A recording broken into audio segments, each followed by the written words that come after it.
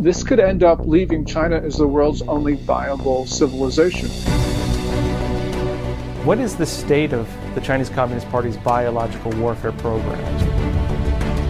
One that concerns me the most is their program to develop pathogens to attack specific ethnic groups. And that's why I talk about a civilization killer, because all non-Chinese would be either sickened or killed by this. Remember, China has been collecting DNA profiles of foreigners. The largest collection of DNA profiles of Americans, for instance, is not in America, it's in China. We should be concerned about the DNA profile of every American, because China can develop diseases that will hobble our society.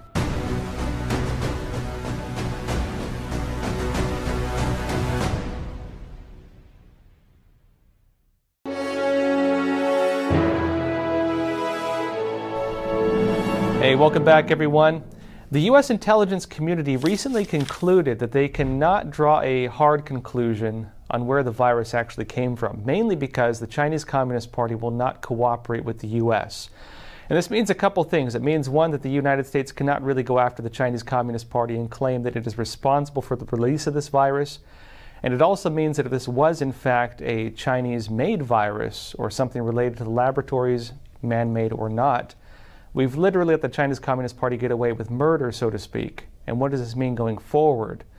Well, here to talk with us about this is Gordon Cheng. He's author of The Coming Collapse of China. And Gordon, it's a real pleasure having you on Crossroads. Well, thank you so much, Josh. So why don't we start by talking about this U.S. intelligence assessment first off. Then I want to go into China's biowarfare programs. What is essentially the conclusion from the U.S. intelligence community on the origin of this virus? The conclusion is that there are two plausible possibilities, and they use that word plausible. One of them is that it's a natural zoonotic transfer, a natural mutation from a bat to a human, and the other is that it is a lab-associated incident, as they say. But they also report, and this is obviously true, that China has not been cooperating with the international community, and it's been blaming the United States. And that, to me, means that the President of the United States has enough information to act.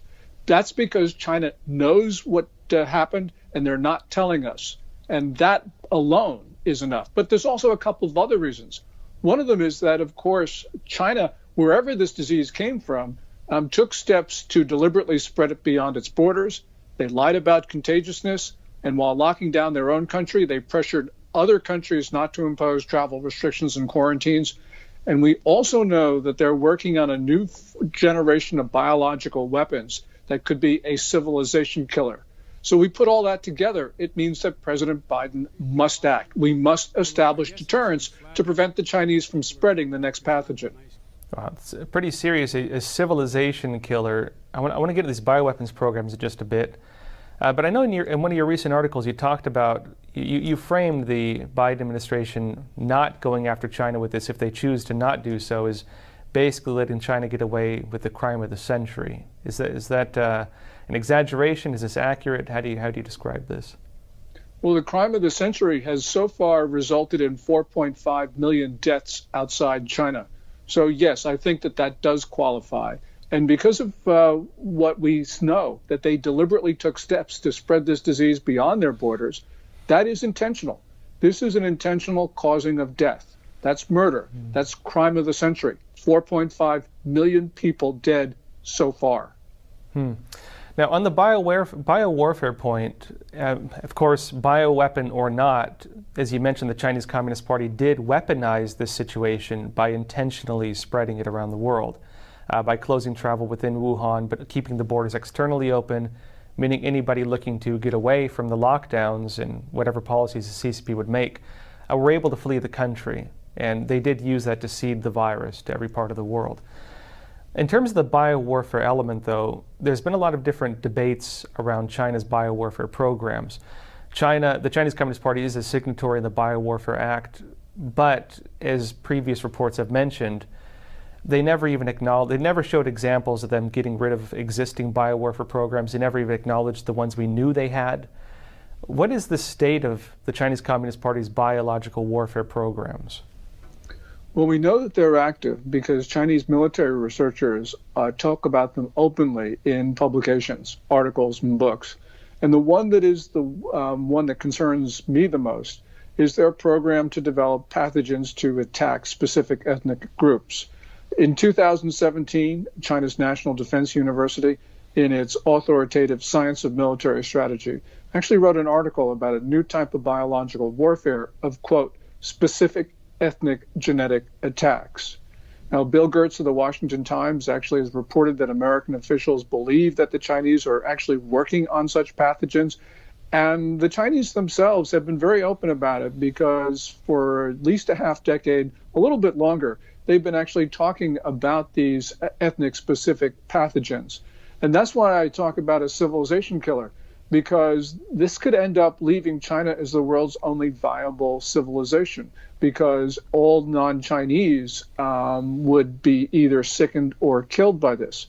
Now, I'm not saying that the Chinese have succeeded in developing such a bug, but that's what they're working toward. And I know that they're putting a lot of effort into it, which means that we have to assume that sometime or another they will succeed. And because we haven't imposed costs for spreading COVID-19, they believe that they can spread the next disease without cost as well. I know a lot of people would question what would the interest of the CCP be in, as you mentioned, using a civilization killer on much of the world if they were to kill all, say, non-Chinese or people of any one specific racial background, because, of course, that's targeting DNA strands or changing viruses to target specific DNA strands. I guess one big question would be, why would they do that? What would the interest be for them? They would be able to rule the world. We know that the Chinese have imported the notion of comprehensive national power, CNP. And CNP is a Soviet concept that is a collection of metrics to rank countries according to their power. And China wants to be number one. Now, there's two ways to get to be number one. One of them is you can strengthen your own country, and every country should be doing that. And the second is you weaken everybody else. And I think that Xi Jinping, after he saw what the coronavirus did to devastate China, then decided that he was going to weaken everybody else. Because by weakening everybody else, he could actually increase China's CNP ranking. And that is the maliciousness of the Chinese system. Now, with the idea of making bioweapons targeted at specific DNA strands related to racial groups, I know a lot of people might say, "Oh, that sounds too sci-fi for me. It sounds too far-fetched." How could we prove that that's a viable approach to making biological weapons? Well, all we have to do, Josh, is just to read what Chinese military researchers say. We don't have to speculate about this. I think that this would be a hard task to do, but we do know that certain racial and ethnic groups are more susceptible or less susceptible to certain pathogens. And so there is reason for them to think that they might be able to do this. And remember, China has been collecting DNA profiles of foreigners. The largest collection of DNA profiles of Americans, for instance, is not in America, it's in China. And at the same time, China has been enacting laws and strict rules prohibiting the transfer of DNA profiles of Chinese people out of China. And that could very well lead to supporting these notions that they're working on ethnic-specific pathogens. Now, how is this possible? I guess, what would you tell people in terms of how is this possible? Well, it's just possible in that our DNA of humans is alike, but there are differences. And so, for instance, my wife comes from Hong Kong, and she told me, during flu season when she was growing up, Chinese people would get flu, but either they didn't get it or it was very, very mild. But the flu did affect the British and other foreigners in Hong Kong much more severely. And so that is something that is an example of what can happen. And you can weaponize that. So China's working on this, and they're devoting money, they're writing about it, speaking about it, which means that we've got to be concerned that they'll eventually find something. Now, as I said, I don't know what the state of their development is, but we do know they're working on it.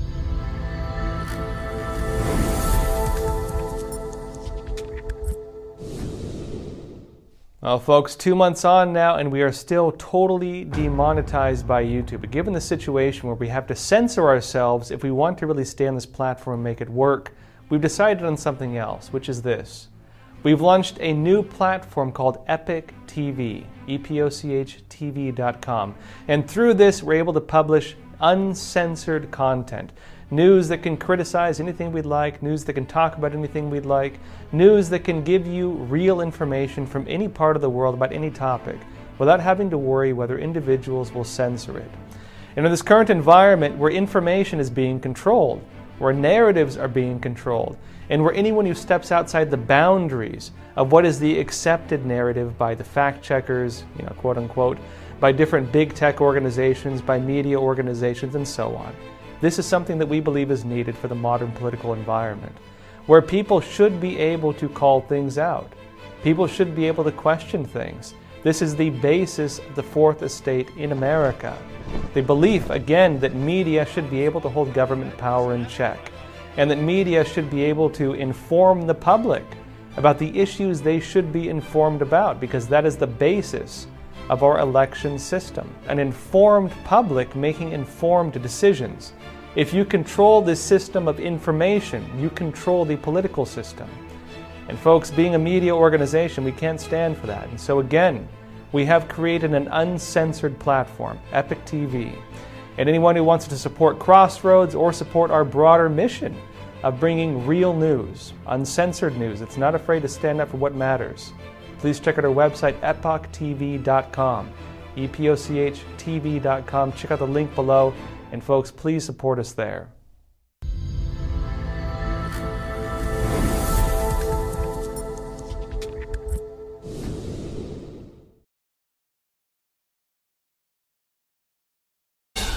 Welcome back to a special edition of Tucker Carlson Tonight. It's hard to believe that it's been more than 2 weeks since 13 American service members and about 100 Afghan civilians were killed by a suicide bomber outside Kabul's international airport. The news cycle and the Biden administration, well, they want you to move on. And in many ways, they're doing everything they can to make sure you do. They use COVID and vaccine mandates to distract from the chaos that they've created. But we all remember the scenes they want us to forget. Afghans desperately clinging to a U.S. Air Force plane on the airport runway. Afghan mothers passing their children to American soldiers over an airport wall.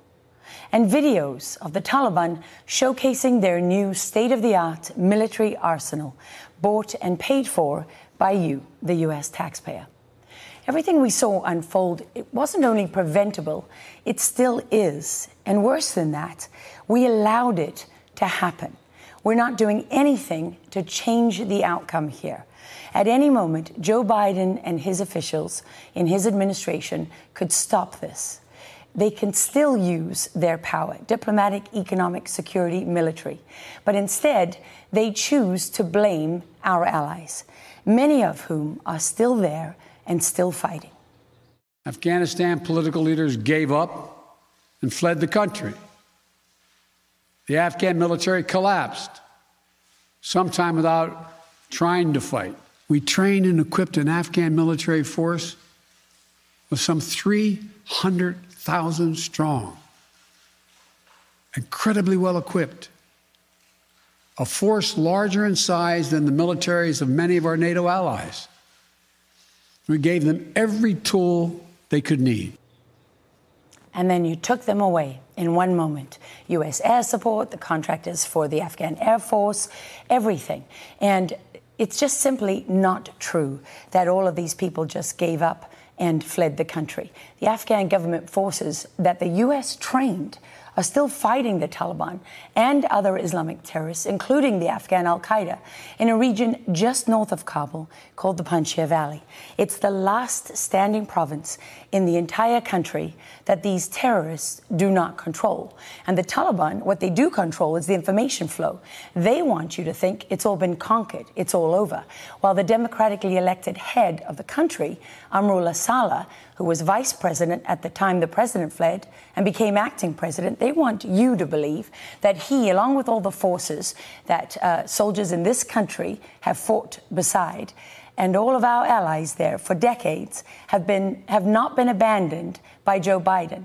They're there continuing to fight the Islamic terrorists who were responsible for 9/11 with no help from the U.S. at all, while the enemy they face is supported by their allies, Pakistan, China, Iran, and others.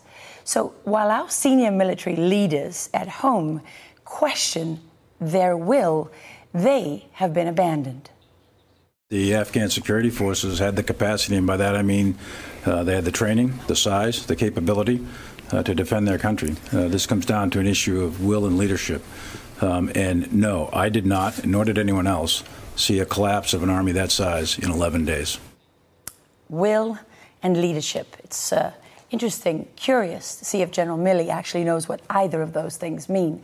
Because not only did we abandon our allies, the U.S. is actively working with their enemy, which until a very short time ago was our enemy too. The Taliban, if you consider what Secretary of State Anthony Blinken said just a few days ago, is now our best friend on the eve of the 20th anniversary of 9/11. Think about that, the 20th anniversary of 9/11. Is this how you want your leaders to speak about terrorists who killed thousands of Americans? Our engagement with the Taliban and with a government, interim or long-term, will be for purposes of advancing the national interest, advancing our interests, the interests of our partners. We have and we will find ways to engage the Taliban. The nature of a Taliban-led government's relationship with us, with the international community, will depend entirely on its actions. How is turning a terrorist group into a nation state in the interests of the United States? That's a question that just isn't asked. And yesterday, a spokeswoman for Joe Biden's National Security Council, named Emily Horn, she praised the Taliban, who've been murdering their way across Afghanistan, for their, quote, cooperation in allowing U.S. citizens to board a commercial flight out of Afghanistan, saying, quote, they have shown flexibility and they've been businesslike and professional in our dealings with them in this effort. They haven't allowed green card holders and our Afghan allies, who are most vulnerable and high risk, to leave. But who exactly is the White House praising as businesslike and professional? It's a question that is worth asking. So we looked into it.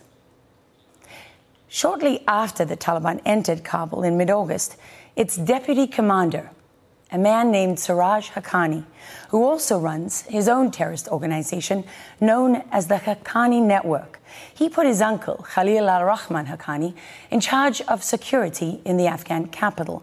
So with the exception of the airport itself, which was being secured and operated by U.S. forces, the rest of Kabul and the country is what Joe Biden called behind enemy lines. Well, that was under control of the Haqqani Network. So who are they? Well, according to the U.S. government, the Haqqani Network is a foreign terrorist organization. The United Nations agrees with that. This network has been on the United Nations Security Council sanction list since 2012. And in fact, Siraj Haqqani and many members of his family are among the most wanted terrorists in the world. The FBI has been looking for him for some time. They want him so badly, they put a $10 million bounty on his head and a $5 million bounty on his uncle's head. We've got news for the FBI tonight. If they're still looking for Siraj Haqqani and his uncle, they can look up the address of the Interior Ministry in Kabul, because Siraj Haqqani has been rewarded for his murderous efforts by being made the country's new Interior Minister. And he's in charge of all of the borders and the security. So if you're looking to claim that reward, perhaps you'd want to donate it to the Taliban's humanitarian crisis, because that's the excuse that the U.S. is using to send, yes, you guessed it, more of your tax dollars to terrorists. These people aren't on these lists for no reason. They've killed people. They've killed a lot of people. Many of them U.S. soldiers, hundreds by some conservative estimates, also hundreds of NATO forces. They've killed thousands of Afghan civilians and, according to most estimates, more than 10,000 Afghan soldiers and policemen. So it might surprise you to learn that these are the very same people the Biden administration turned to for help in the last desperate days of the evacuation that they handled so poorly. The Biden administration actually asked the terrorists of the Haqqani network to secure safe passage to the airport for U.S. citizens and green card holders. One source told us there's no way that the commercial flights with American citizens that just left Kabul airport could have done so without the coordination and approval from the Haqqani network, which is also illegal under U.S. law, negotiating with and speaking to and supporting terrorists.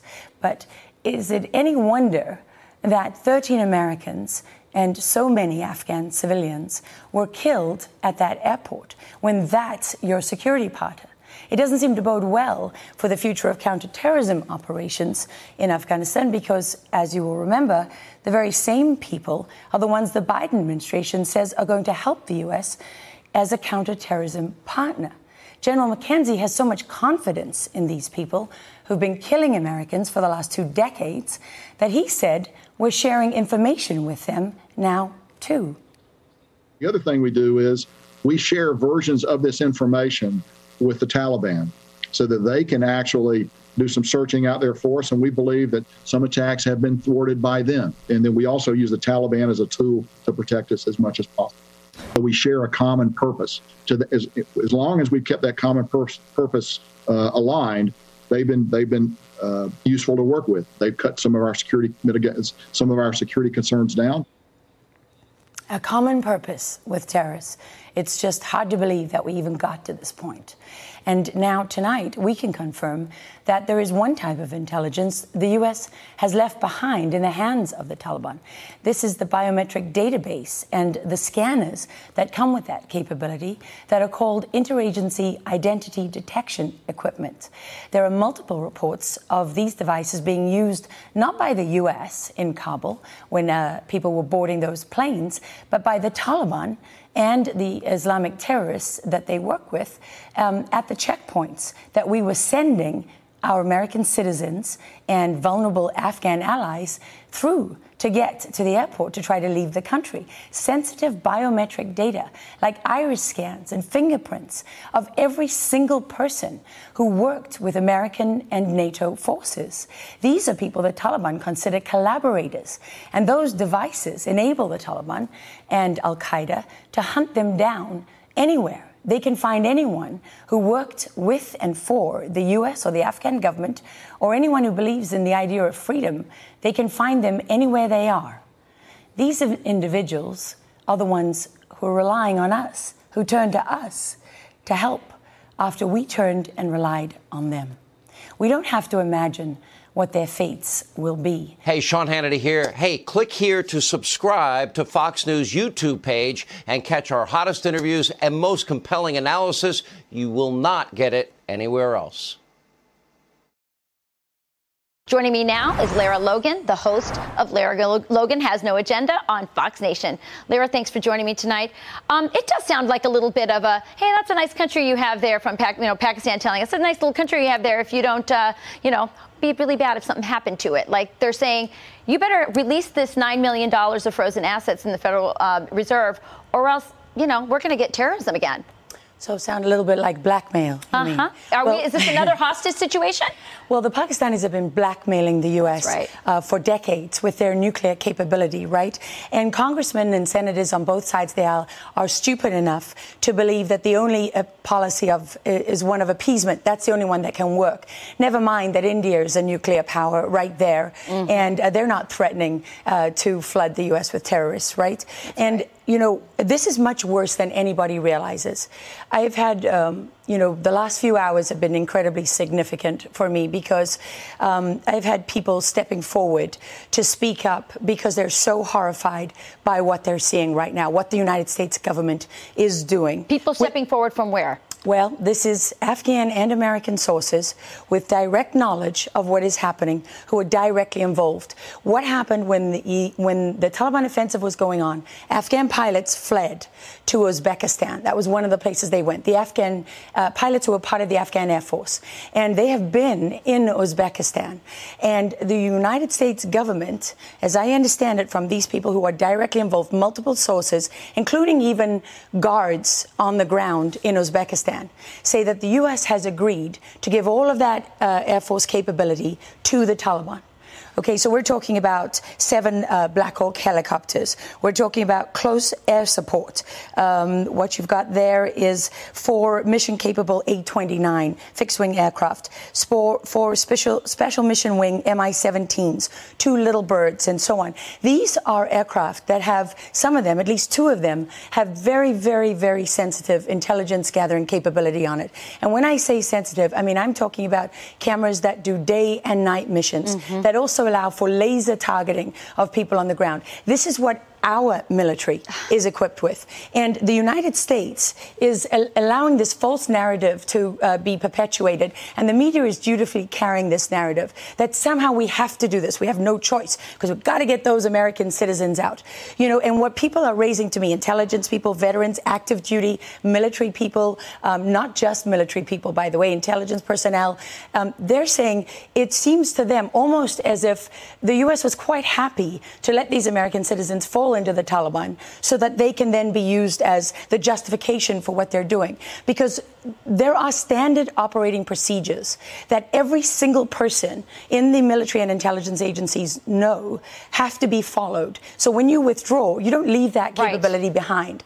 And also, if you leave it behind, you have the option of activating all of your systems that are designed to destroy that. To destroy it, exactly. Yes, That's like what everybody asks. Stealth UAVs and so on. So now we have, first-hand reports that indicate that not only is the U.S. sending money to the Taliban, not only are they letting them keep this equipment and capability that they have, but that they're actually going to take very sensitive, significant capability from Uzbekistan, where it is not in the hands of the Taliban, and they've agreed to give it to them. And when it comes to the humanitarian aid, can I just say I've been reporting for, about a week now that they were going to pass off the money to the Taliban as humanitarian aid. This was planned. It was part of the talks. Zalmal Khalilzad knows all about this. So does Tony Blinken and Susan Rice and Jake Sullivan and Milley, McKenzie, all of them. They have blood on their hands. And right now, there is an urgent crisis going on in the Panjshir Valley, where the Afghans are still fighting.